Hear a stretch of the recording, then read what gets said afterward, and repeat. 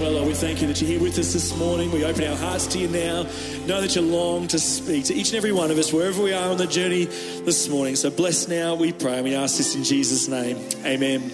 Please be seated, church. I'd love it if you could make Pastor David feel really welcome as he comes to share God's word with us. Thank you so much. That's my son screaming because he wanted to come on stage, but you're all right, mate. I'll see you at home. Okay. Well, I don't know. Maybe that shows I'm an all right dad. He wants his dad. All right. So we're in a series at the moment. What are we in? I'm just distracted. Sorry, mate. I'll see you soon. What are we in a series? The Lord's Prayer. We're in the series of the Lord's Prayer at the moment, and so we've been going through this, starting in verse 9, going through to verse 14, I think it is, and we've been reading the Lord's Prayer, and so we're going to do that again this morning. We're going to start out reading the Lord's Prayer. So it'll come up on the screen, starting in verse 9. Let's read this together, starting with Our Father. So, Our Father in heaven, hallowed be your name. Your kingdom come, your will be done on earth as it is in heaven. Give us today our daily bread, and forgive us our debts as we also have forgiven our debtors.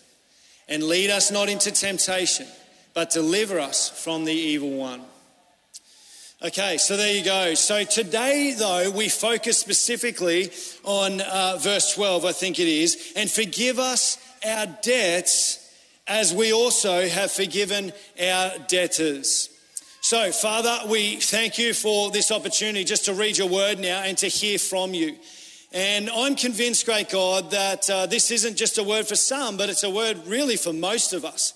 The reality is that at some point or another in our lives, as we live this life, we are faced with a moment where we need to not only receive forgiveness from you, but forgive those that have trespassed against us.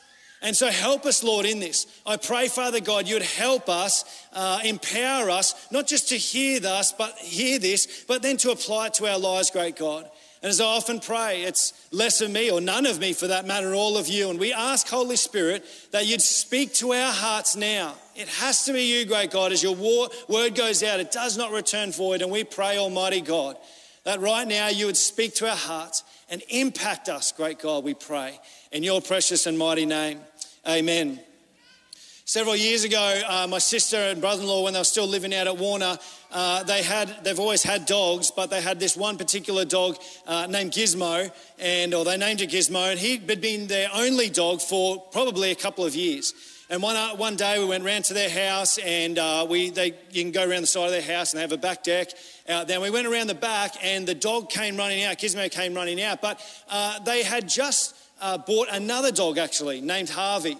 And so Gizmo, I think, was a bit threatened, a bit jealous by this other dog coming in and thinking, he'd been there for 2 years. He thought he sort of owned the home and was the only family pet. And then when Harvey came along, he was kind of a bit, I suppose, jealous about all of this. And so as we came around, Gizmo was they were both dogs were really excited to see us. And they were jumping up, as you can imagine, and wanting to get pats and all this sort of stuff. And we're patting the dogs, but Gizmo was always quite threatened by Harvey. And so Gizmo would sort of growl at him and sort of attack him or whatever, not attack him full on, like rip him apart or anything like that, but just kind of go at him, And so, we're trying to pat them both, but Gizmo couldn't stand that Harvey was getting pats off us. And so he's always kept sort of going at him. And eventually we kind of kept moving on up onto the deck area, and Harvey kind of followed. And Harvey kind of would just brush it off like, oh, get off me, what are you? Because he's just a little dog. They're both little dogs. But he'd just kind of brush it off. Oh, whatever, get out of the way. And we'd sort of say, oh, Gizmo, come and get a pat. And eventually it got to the point where Harvey was around us. He kept getting pats. And Gizmo was just standing off to the side, maybe 5 or 10 metres away. And I remember just kind of watching this all play out. And there's Gizmo off to the side. And I'd say, Gizmo, come over. Come and get a pat. But he got to the point where he just didn't want a bar of it anymore. And he's looking over at us, and he's looking over at Harvey, and he's getting pats over here, and all the rest of the family's over here on the deck, and he was just kind of standing off to the side in his own sort of miserable state, like, oh, I can't believe, this dog's come in here. And I kind of watched this play out for a moment, and then after a while, I kind of said, Gizmo, come over. And he didn't want a bar. He just looked miserable over to the side there, not wanting a bar of it. And eventually, after a few minutes, he just turned around and walked through his little doggy door into the garage and went and laid on his bed all by himself. And I remember thinking, this is life. Like, I'm just watching humans do this stuff. Humans do this stuff. And out of like spite and jealousy and out of this stuff in our heart that goes on, it's like, no, I'm not going to participate in this. But the only one I realised who was missing out was him. He thought he was getting back, or I'll get at you for, coming and being here, and had this spite against him. But the only one that was really missing out was him. And off he wandered into the garage on his own and just isolated himself and missed out on what was the fun of it all. And I thought, how sad. I thought, poor Gizmo's missing out on this. Why? Because he held this jealousy in his heart towards this other dog that had kind of come in. And I thought, this is I'm seeing this played out. I'm thinking, this is life. This isn't just what dogs do. Humans do it. Humans do it also. And yet what we discover in this prayer that Jesus says, he says in verse 12, he says, and forgive us our debts as we come to God. The disciples saying, how do we pray? Like, what does it look like? And he says, well, we'll pray like this, forgive us our debts. But the second part of it, Jesus says, is as we also have forgiven our debtors. And the reality is, and I think I prayed it before, but the reality is every single one of us has to face this at one point or another. Like, I don't think there's a single person in this room or watching online today, there's not a single person here that hasn't had to face the reality of having to forgive our debtors. Asking God to help us to forgive those that have wronged us, that have shamed us in some way, that have lied to us, that have hurt us in some way or another. That none of us have lived this life without having to face that at some point or another. And I get it. For some of you, it's going to be smaller. And for some of you, you've faced some really painful situations. But the reality is all of us have to face this at one point or another. And regardless of whether you're a Christian or not a Christian, or whether you believe in God or don't believe in God, we face this every day. Well, maybe not necessarily every day, but we face this in our lives at some point or another. Well, we've got to come to God and say, God, forgive me. But we also have to forgive our debtors. And you know what?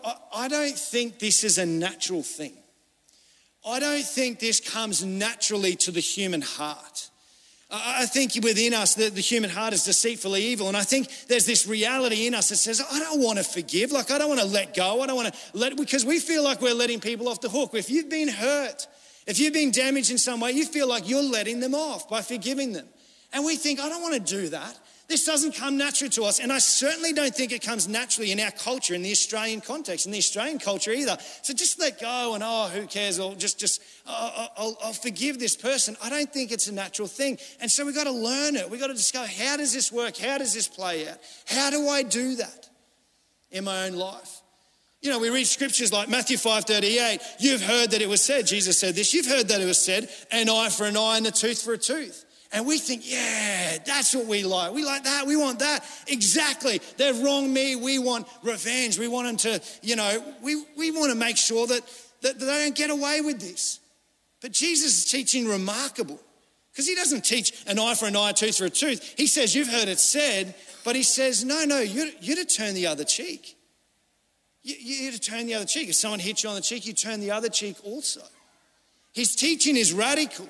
In chapter 5, verse 43, you've heard that it was said, again, Jesus saying, love your neighbor and hate your enemy, which we go, yes, that's it. I mean, it's easy to love our neighbors, isn't it? It's easy to love those that are nice to us and friends and all those sorts of things. It's easy to do that, but enemy, exactly. We hate our enemies, don't we? That's easy. We can do that, no worries. And Jesus' teaching is remarkably different, because he says, you've heard that said, but I tell you, you've got to love your enemies. I tell you, you've actually got to pray for those who persecute you. And that's not easy. That's tough. And yet it's a command from God himself that we must forgive our debtors just as God has forgiven us. It's not natural. It's not natural in the human heart. This is tough. And it goes against what our heart's desire is. It goes against what we want to do. There's a thing that I came across, and I kind of heard this somewhere, but there's a real thing called spite houses. Spite houses. And I Googled it and I looked it up, and this is a real thing. And it's a situation where there's been kind of conflict in the family or something like that, and or conflict with neighbors, and somebody decides to build a house that is going to cause, out of spite towards this other person. So let me give you the first example. There was a couple of brothers that one brother went away to war. This was many years ago, and they inherited this land.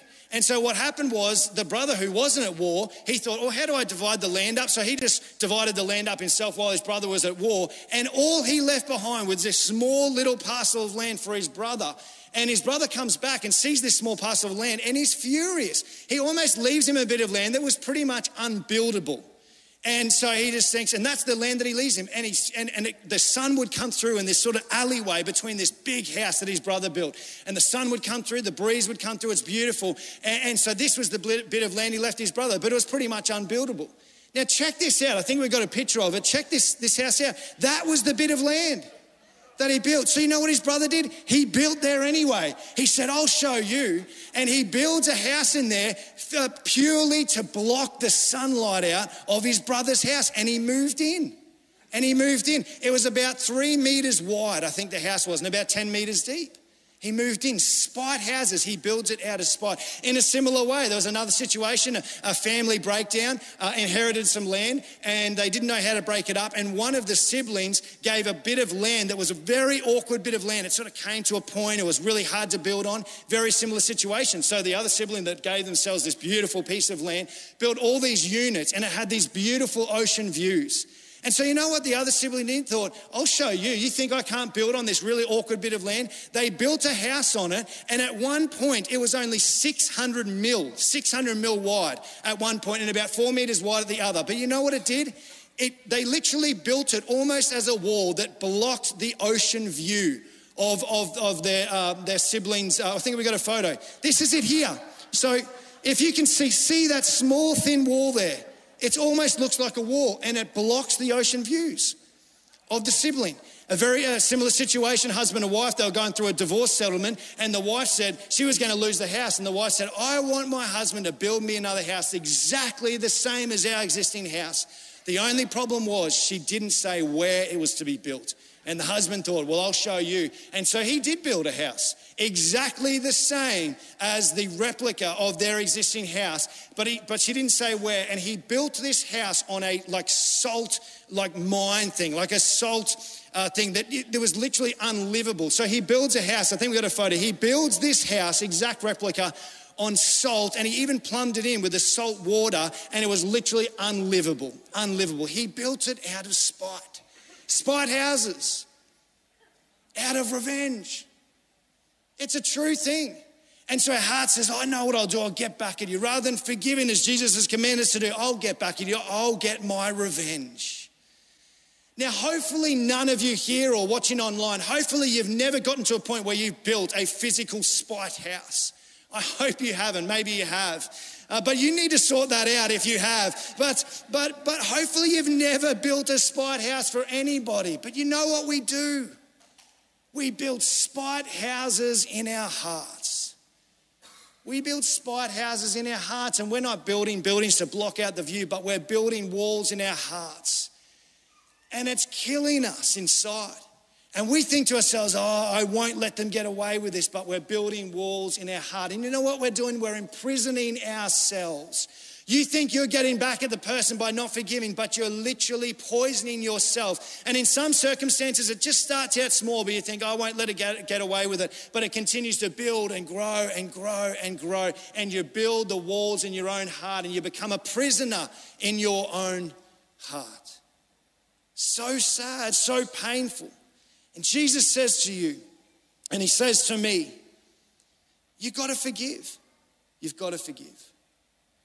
Unforgiveness is choosing to stay trapped in a jail cell of bitterness, serving time for someone else's crime. Unforgiveness is choosing to stay trapped in a jail cell of bitterness, serving time for someone else's crime. And you know, as I sometimes write these sermons, I think I'll jot down some things to kind of prompt people. I thought, I know what I could do. I could jot down, is it maybe your mum? Is it your dad? Is it, a distant friend that's hurt you, a husband or a wife that's hurt you? And I thought, I don't need to do that. You know why? Because you know. You know in your heart. You're sitting there going, oh yeah, I know who it is. You know in your heart. I don't need to prompt you. Or is it your mum? Is it your dad? Is it a son, a daughter, or a distant relative or whatever? You know who it is in your heart. And like I said, sometimes it starts out small. Sometimes it's not that big a deal, but we just think, no, I'm not gonna let that go. I'm not gonna let that go. And it festers. A seed starts in our hearts and it begins to grow and grow and grow, and it festers in our heart. Now, I'm not a big sort of illustrations person. I love telling stories, certainly, but I'm not one to do illustrations, but I've got one here. Probably, what's with the water? Well, here we go. I'm going to have a red hot go at this. But I think this is effective because you know what the other thing that we do? The other thing we do is this, is we think, you think and I think, we think sometimes, oh, I can isolate this matter. So someone's wronged you at work, or a husband or wife has done something against you and it's hurt you. It's hurt you and it's been painful, and you think, oh, I can't let it go there, and you hold on to it. And you think, but I'll isolate it. And so it won't come out in any other area of my life. I'll just isolate it to this one area. And if you think that, we're so naive in thinking that we can isolate it, because I'm telling you, you can't.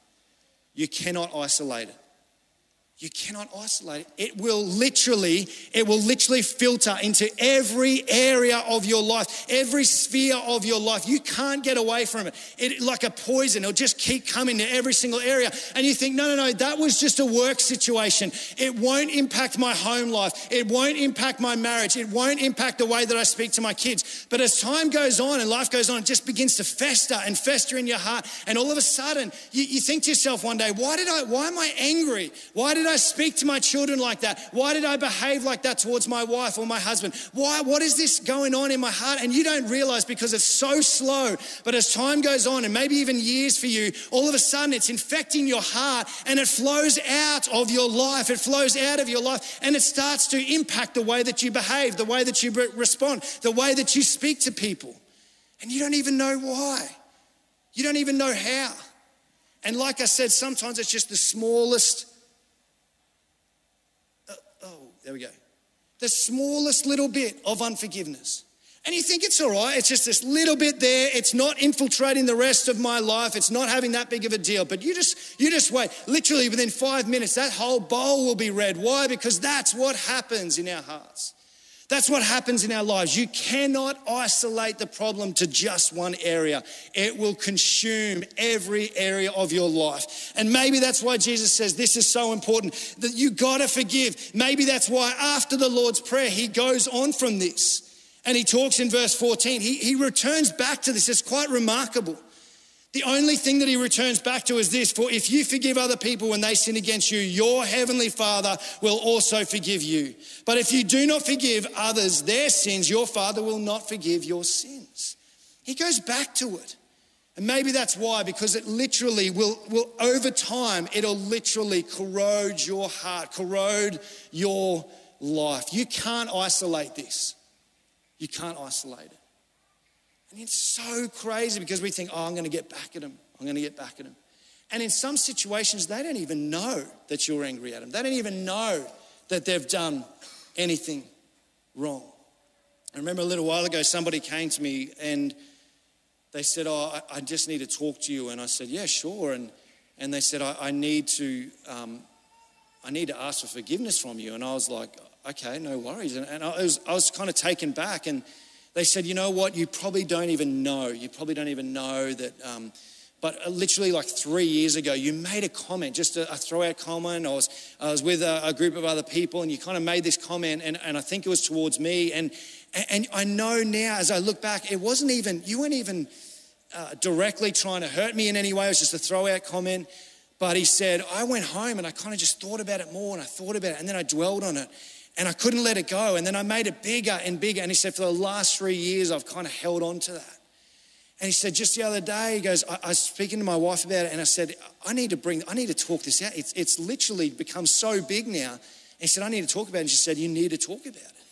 And he said, so I just want to say, I'm so sorry for like holding that against you. I'm so sorry. And he said, you probably didn't even realize. And honestly, I didn't even know. You see, we think, oh, I know what I'll do. I'll get back at him and I'll hold this against him. And you may not even realize, but they probably don't even know. They're living their life. They've moved on. They don't even care. They're just living their life. And we're holding on thinking, oh, I'll get back at them. Jesus says you've got to forgive. You've got to forgive. For if you forgive other people when they sin against you, your heavenly Father will also forgive you. But if you do not forgive others their sins, your Father will not forgive your sins. This is huge. This is massive. And there's a few things that come out of this for me, and it's this, that firstly we know that unforgiveness and bitterness and pride towards other people and that stubbornness and that unwillingness to forgive, it destroys our lives. It destroys us slowly. It begins to envelop every aspect of our lives. So we know that. But secondly, from what this verse implies, it seems to block our prayers to God. It seems to block an intimacy with our Heavenly Father, that if we hold unforgiveness towards someone, it's like our intimacy with our Heavenly Father is blocked in some way or another. The prayers as we pray, it's like prayers aren't answered. It's this crazy concept here. And so our intimacy with God is damaged through this. But thirdly, which I think is huge, it's a guy by the name of Watchman Nee. He says this: unforgiveness is something along these lines, but he says unforgiveness is the single biggest open door for the devil to get a foothold. And so we open this door. When we have unforgiveness in our hearts, we open this door for the devil to just come in and get a foothold in our lives. And we think, oh, it's not that big a deal. It's just, I'll isolate it, whatever we think. But it's not. It doesn't work like that. It will literally infiltrate every area of your heart, every aspect of your life. It gets in and you can't get rid of it until you get to a point where you say, God, help me forgive. Help me let go of this. The devil gets a foothold so easily in unforgiveness, and he'll just cause destruction. He'll cause destruction in your life through it. I remember a few years ago now, we were in Connect Group one night, and I just remember this so distinctly. It was quite powerful. But a girl in our Connect Group, and this is why Connect Group is so powerful. This is why getting in a small group is so powerful, is you can share and talk about these things, encourage one another, read God's word and pray for one another. It's so powerful.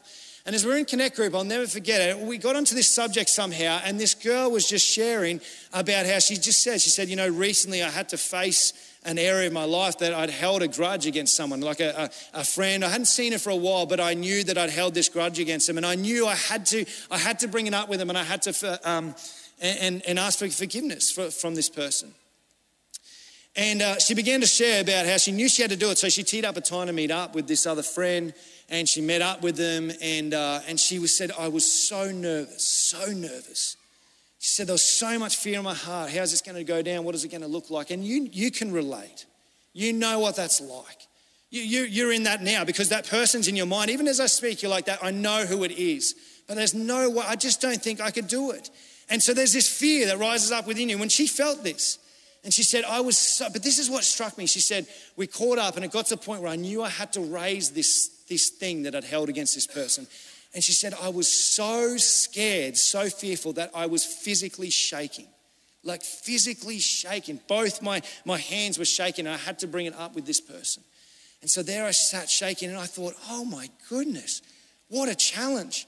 What a challenge to me. What a challenge maybe to most of us. Like to get to a point where it's so full on that you're physically, your body is shaking of the thought of having to bring this up with this person. But you know what? She said she brought it up by God's strength. She brought it up and they were able to discuss it, talk about it. And she left feeling free as a bird, like feeling amazing. And I rang her 2 days ago about this because I remembered it. And I said, do you remember when you shared in Connect Group? And she goes, yeah, I think I vaguely remember that. And I'm like, what do you mean? Like, that was incredible. Like, that was so challenging to me. And she goes, you know what? I think I do vaguely remember, but it's amazing because I remember actually talking about it. I remember being really terrified. And she said, it's actually happened twice in my life, being so terrified. But I can't even remember now what the situation was. And she said, you know what? It's probably because it's gone. It's done. We dealt with it and it's over. And this was a few years ago. And she said, I can't even remember what it was. And this is the power. This is the power. This is why Jesus says this will eat you alive if you don't deal with it. And you know what it is in your heart. And Jesus says you've got to do something about it. You've got to let it go. You've got to forgive your debtors. Jesus calls us to this. To forgive is to set a prisoner free and discover that the prisoner was you. To forgive is to set a prisoner free and to discover that the prisoner was you. And so the question is, how do we do it? Like, how do we do this? Because I understand for many of you going, I know, but you don't understand my story and you don't know how big it is and all that sort of stuff. How could I even take the first step forward in this? And I came across this in Matthew because as Jesus is speaking here, there's a parable that relates to as Jesus was talking about unforgiveness. And maybe you're familiar with this story, but it's found in Matthew 18. It's the parable of the unmerciful servant. And just to paraphrase for you, I'm not going to read it, but just to paraphrase for you, the unmerciful servant, this servant goes to the king. And he owes the king like 50 bags or whatever it is, 50 bags of gold, which he could never pay back. And the king brings this servant in and he says to me, you owe me all this money and you need to pay it back. And the servant says, please have mercy on me. He begs him, please have mercy on me. He drops to his knees, please have mercy on me. I'll work for it and I'll pay you back. But he would never be able to pay it back. And then it says in verse 27, the servant's master took pity. The servant's master took pity on him and he canceled the debt and let him go. And then you know what happens though? It's so powerful. You know what happens though is then that servant who just has had pity and the debt's been cancelled, he goes out and he finds another servant that was serving him and he grabs him and he says, pay the money back to me that you owe me. And he says in the similar way, this other servant says, please promise I'll pay it back to you. Just give me some time and I'll pay it back to you. And he strangles him and he says, no. And he gets some guards to throw him in prison. And he's completely unmerciful just after he's been shown all this mercy and this grace. And this king finds out about it, drags this servant back in. And he says, why did you do that? How could you do that? Then the master called the servant in. You wicked servant, he says. He said, I cancelled all the debt of yours because you begged me. Because you begged me. Shouldn't you have had mercy on your fellow servant just as I had mercy on you? And then I realized the penny dropped. Firstly, he took pity on him. You see, firstly, he recognized that he can't pay it back and he's in a difficult situation. And it's almost like he put himself in his shoes and he took pity on him in that moment and thought, you know what, I can be gracious here. Because I look at that person's background, I look what they've been through, I look what they're going through, I look what they're suffering with. And when I understand and realize what they're going through, maybe I would be just the same as them if I was in their shoes. And you know what? You can take a step and go, okay, maybe I could take pity on them. Because if I had their upbringing, if I had their dad, if I had their mum, if I were faced with those situations, then maybe I'd be just the same. But you know, we're so quick to emphasize or blow up what they've done to us, you know, and we're so quick to say, yeah, but you know what? They lied against me. I can't believe they did that. They shouldn't have done that. And we just say, well, they're a liar. That's what they are. And we pin them and that's their identity. And we say, they're a liar. And someone says, but haven't you lied? Oh, yeah, I suppose. Like once or twice I've lied, but nothing like that. Nowhere near as big as that. I've lied once or twice, but don't you get it? Don't you see? You're no different. You've lied. And sin is sin in God's eyes. You've lied, whatever you've done, sin is sin. And we're no different to anybody else. And when you realize that, see, that's what happened. He says this, you wicked servant. He said, I cancelled all the debt of yours because you begged me to. Shouldn't you have had mercy on your fellow servant just as I had mercy on you? Forgiveness is giving to others what God has already given to us. Forgiveness is giving to others what God has already given to us. And I realized in this moment, and I hadn't seen it like this before, but it's one thing to be remorseful. It's one thing to go, I sinned against that person. But it's something quite another to go, I've sinned against God. You know, sometimes when we sin and we do wrong in our life, sometimes there's this remorse and I'm so sorry, I didn't mean to do that. But partly sometimes is because we're sorry for the consequences of that sin. You hear stories like that. Somebody's so forgiving and why? Because they've done wrong and there are consequences to our sin. There are consequences when we do something wrong. And we don't want to deal with the consequences, so we just say, I'm so sorry, I don't want to deal with that. And then maybe it's kind of things like heal a little bit, and then they never change. Why? Because they were just sorry or merciful because of the consequences. They didn't want to deal with the consequences. So then how do we change though deep within our heart? How do we get to a point where we're not just sorry because of the consequences that have played out, but we're deeply sorry and we begin to change as a person? How do you get to the core of it, the deepness, right in the core of our heart? How do you change and move on? And we discover it's this principle. It's this principle that when you understand, you haven't just sinned against the person, because that's one thing, and there are consequences because of that. But you've sinned against God. You've sinned against him, you see. Maybe you've hurt that other person, but you've hurt God. And you've hurt him in the midst of his mercy and of his grace. And when we've sinned, there he is pinned on the cross, bleeding, being whipped and tortured and dying on a cross. Why? Because of our sin. And you didn't just hurt, don't you see it? Don't you see it? You didn't just hurt the person, you hurt him. And he died for you. And when he looks at your life and all the sin in your life and all the mess and all your background and all the mess you've done, and he looks at you and he knows your life inside out, he knows you better than you know yourself. And he looks at all the sin in your life and he says, I don't condemn you. I forgive you. And the only way you'll truly be able to change as a person is not just when you hurt others, but when you realize you've trampled the heart of God. You've broken his heart as he hangs on the cross and you think, I can't do that again. I can't do that again to my Savior. And you begin to change. You begin to change. It's the only way. It's the only way you can move forward. He took pity on him. He forgave him. Remember the story? This is the human nature. Remember the prophet Nathan comes to David, and David had been caught up in murdering a husband and having an adulterous affair with Bathsheba and all this sort of stuff. And the prophet comes to David and he says there was this neighbor who had this poor little ewe lamb. That's all he had, and the neighbor comes over and slaughters this ewe lamb. And David, in this fit of rage, goes, how dare someone could do such a thing? You know why? Because he thinks, I'm better than that. I'm better than that person. This pride in his heart says, I would never do such a thing. I would never hurt anybody like that. How could he do that? And the prophet Nathan says, and then David says, out of response, that person, there should be consequences because of that. That person should be killed. And Nathan comes to him and says, that person's you. That person's you.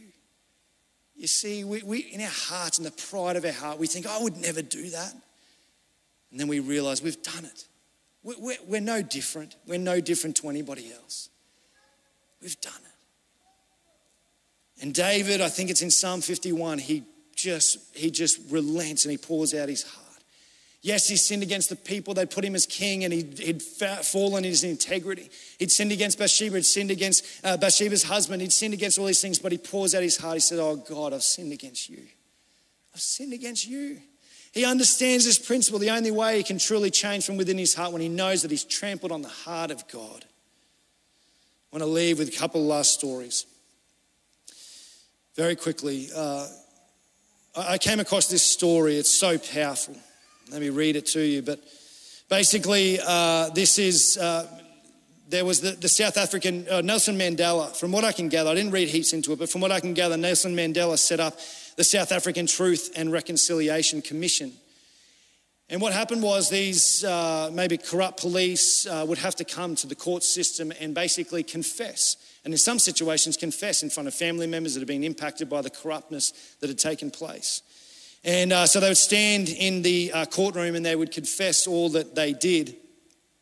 And I came across a story of a lady who was, it states this, it says, a frail black woman rose slowly to her feet in South African courtroom. She was 70-something years old.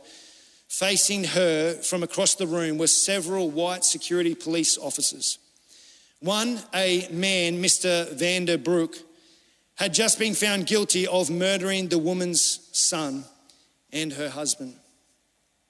And basically what happened here is that, to paraphrase, but what happened was this man, one night, there was some law or some rule that they weren't allowed out at a certain time. And this white corrupt police officer found this young boy, the son of this woman. And they grabbed this boy and they basically tied him up.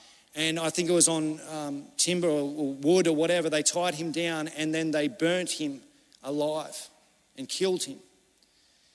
2 years later, he never got caught from that, but 2 years later, in a similar way, they were in that same area and they actually found the husband of this woman 2 years later.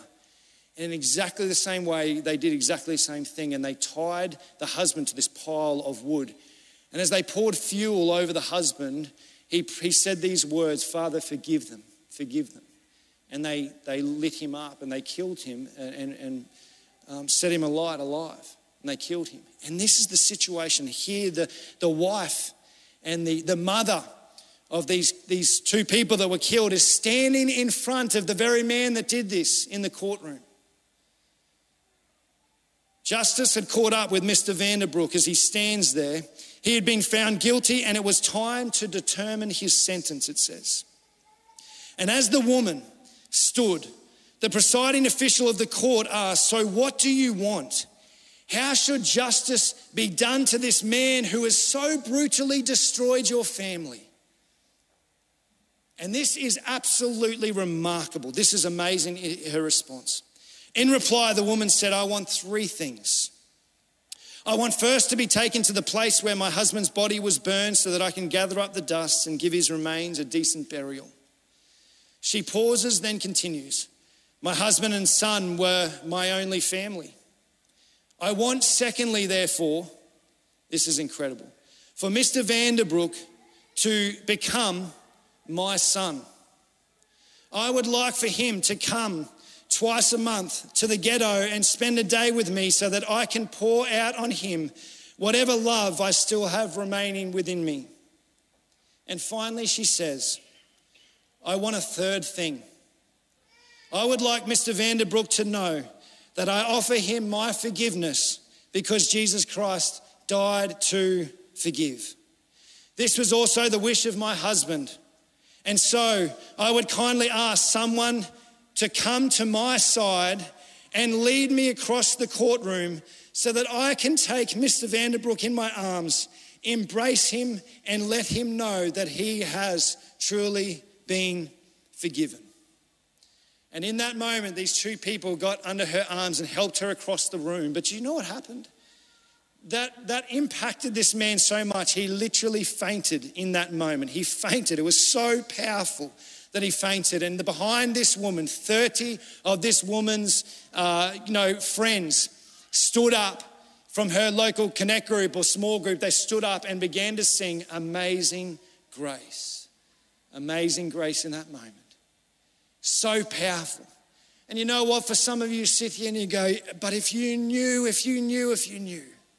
How am I to take a step forward? For some of you, it's literally going to, you see the principle here? She didn't go alone. She went with 30 other people to help her and to encourage her. And this is why it may be for you. You haven't spoken to anybody about it, but you need to even just speak to one person and say, I need you to wrestle this through with me. I need you to help me in this. I need you to help me and pray for me. I need to do this, but I need your help. She had the support of 30 others in that moment. And you may need the support also to take a step forward in forgiving your debtor. And finally, I just want to read this to you. Sorry, I've used a bit of time, but you'll like the story. So powerful again. Many of you have heard of Corrie ten Boom's story. And there's an extract from her book. It's called In the Hiding Place at the back of her book. And it says this. It was in church. Corrie ten Boom herself and her sister were caught in a concentration camp and went through some horrific circumstances, horrific situations. And she's been free from that. She was able to get out of that. And she writes this, it was in a church in Munich, and the back of the context is that she went around the country preaching in churches about forgiveness and how they need to forgive and to let go. It was in a church in Munich that I saw him, a balding, heavyset man in a grey overcoat, a brown felt hat clutched between his hands. People were filling out the basement room where I'd just spoken, moving along the rows of wooden chairs to the door at the rear. It was 1947 and I had come from Holland to defeated Germany with the message that God forgives. It was the truth they needed most to hear in that bitter, bombed out land. And I gave them my favourite mental picture. Maybe because the sea is never too far from Hollanders' minds. I like to think that that's where forgiven sins were thrown. When we confess our sins, I said, God cast them into the deepest ocean, gone forever. The solemn faces stared back at me, not quite daring to believe. There were never questions after a talk in Germany in 1947. People stood up in silence collected their wraps, in silence left the room. And that's when I saw him, working his way forward against the others. One moment I saw the overcoat and the brown hat, the next a blue uniform and a visored cap with its skull and crossbones. It came back with a rush. The huge room with its harsh overhead lights, the pathetic pile of dresses and shoes in the centre of the floor, the shame of walking naked past this man. I could see my sister's frail form ahead of me, ribs sharp beneath the parchment skin. Betsy, how thin you were. Betsy and I had been arrested for concealing Jews in our home during the Nazi occupation of Holland. This man had been a guard at Ravensbrück concentration camp where we were sent. Now he was in front of me, hand thrust out. A fine message, Fraulein. How good it is to know that, as you say, all our sins are at the bottom of the sea. And I, who had spoken so glibly of forgiveness, fumbled in my pocketbook rather than take that hand. He would not remember me, of course. How could he remember one prisoner amongst thousands of women? But I remembered him. And the leather crop swinging from his belt. I was face to face with the one of my captors, and my blood seemed to freeze. You mentioned Ravensbrück in your talk, he was saying. I was a guard there. No, he did not remember me. But since that time, he went on, I've become a Christian. I know that God has forgiven me for the cruel things I did there, but I would like to hear it from your lips as well. Fraulein, again, the hand came out. Will you forgive me? And I stood there. I whose sins had again and again to be forgiven and could not forgive. Betsy had died in that place. Could he erase her slow, terrible death simply for the asking? It could not have been many seconds that he stood there, hand held out, but to me it seemed hours as I wrestled with the most difficult thing I ever had to do. For I had to do it. I knew that. The message that God forgives has a prior condition, that we forgive those who have injured us. If you do not forgive men their trespasses, Jesus says, neither will your Father in heaven forgive your trespasses. I knew it not only as a commandment of God, but as a daily experience. Since the end of the war, I had a home in Holland for victims of Nazi brutality. Those who were able to forgive their former enemies were able also to return to the outside world and rebuild their lives. No matter what the physical scars, those who nurse their bitterness remain invalids. It was as simple and as horrible as that. And still I stood there with the coldness clutching my heart. But forgiveness, she says, is not an emotion. I knew that too. Listen to this. Forgiveness is an act of the will, and the will can function regardless of the temperature of the heart. Help, I prayed silently. I can lift my hand. I can do that much. You supply the feeling. And so woodenly, mechanically, I thrust my hand into the one stretched out to me. And as I did, an incredible thing took place. The current started in my shoulder. It raced down my arm and it sprang into our joined hands. And then this healing warmth seemed to flood my whole being, bringing tears to my eyes. I forgive you, brother, I cried with all my heart. For a long moment, we grasped each other's hands, the former guard and the former prisoner. She says this, I had never known God's love so intensely as I did then. A powerful story, powerful story. And so today, I don't need to say who is it or what is it for you. You know what it is. You know who it is. You know the circumstances and the situations. And so maybe, just maybe, you could pray a similar prayer as Corey ten Boom. God, help me in this. We need to get to a place where we get rid of our pride and realize we're no better than anybody else, and that we've trampled the heart of God, that yes, we've sinned against the person, but we've sinned against God, and we've trampled his heart, we've trampled his mercy and his grace. And it's in that place that we can get to a place where we say, God, help me, and forgive that person who's wronged you. Father, we thank you for your word because it's so powerful and it changes us and it's so relevant to our lives, great God. I know that there are some here in this moment that they're wrestling with this. They know what it is. They know the person and they know the situation, and they're wrestling and thinking, I know I've got to do it. I just pray from the bottom of my heart, oh God, that you would help them, that you'd empower them, that you'd strengthen them to just take the first step. Yes, we may not have the feeling. Yes, we may not feel like I can do this, but in our hearts, give us the willpower to say, I need to do this. I need to do this. Strengthen them, oh God, we pray. Lord, from what your word says, what we can gather is that as we do that, then we're set free from the prisons of our heart. And so, Lord, help.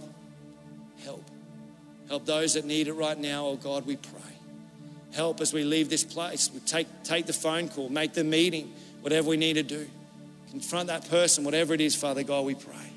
So help us, Lord Jesus, we ask. In your precious name, amen. We're going to sing a song together now. Why don't you jump up on your feet?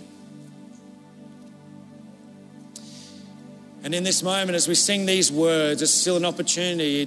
You can pray, like I can pray, someone can pray for you certainly, but you have direct access to your own Heavenly Father. And in this moment, as we sing these words, if that's you today, just take a moment to pray now and to seek Him and say, God, I need your help. Help me in this moment. Help me to take a step forward in this moment, I pray. Let's sing these words and worship our great God.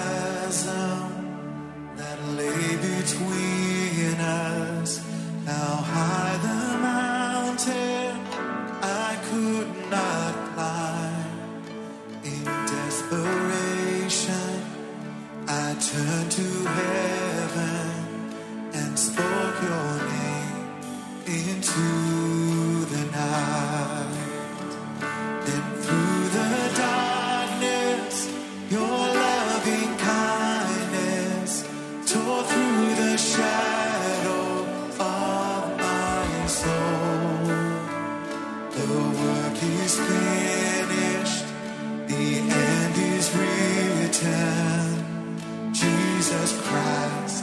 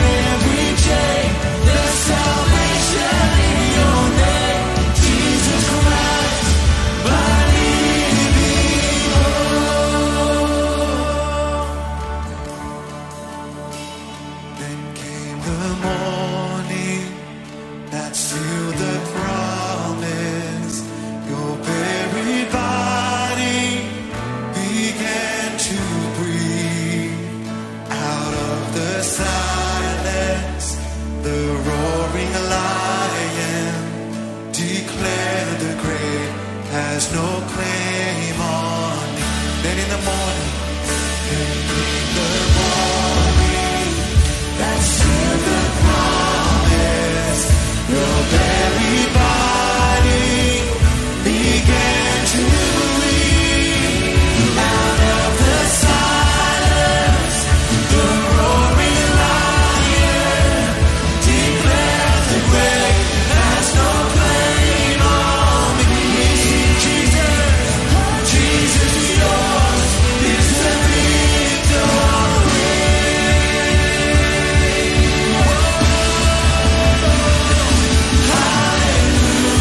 Hallelujah. Praise the one who set me free. Hallelujah. Death has lost its grip on me. You have broken every chain. There's salvation in your name. Jesus Christ, my living hope.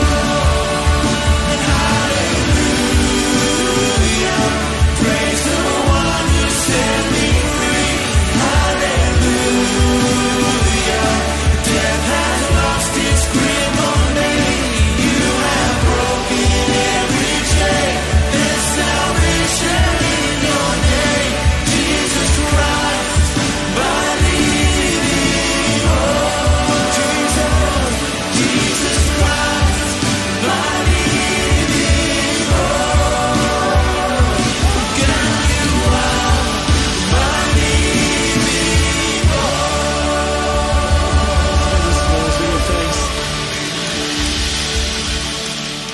I want to encourage you in these moments. We'll have our prayer team down the front of the close of this service. We'd love just to pray with you. If God's been speaking to you, this is the moment just to respond on it right now. Just to say, God, I want to step forward in faith and obedience. I want to trust you. He wants to bless you. He wants to set you free. He wants to bring healing and restoration. This is our God. So at the end of this service, you feel free to come. Let me pray. Lord, bless each and every one here this morning, I pray, Lord. Thank you for your word to us. Thank you for the truth of your word, Lord. Thank you for forgiveness that is found in you, Jesus. And help us now, Lord, to let go of any bitterness, anything we're holding on to, Lord, instead to be able to forgive as you have forgiven us, Lord. Bring healing, bring restoration, we pray. May this forgiveness flow not only into our lives, but across our community, across our world, we pray. And we ask this in Jesus' name. Amen. Please be seated. Just a reminder that our Easter card invitations are available as you leave as well. If you haven't already got one, be praying about who you can give that to. Prayer team will be down the front here.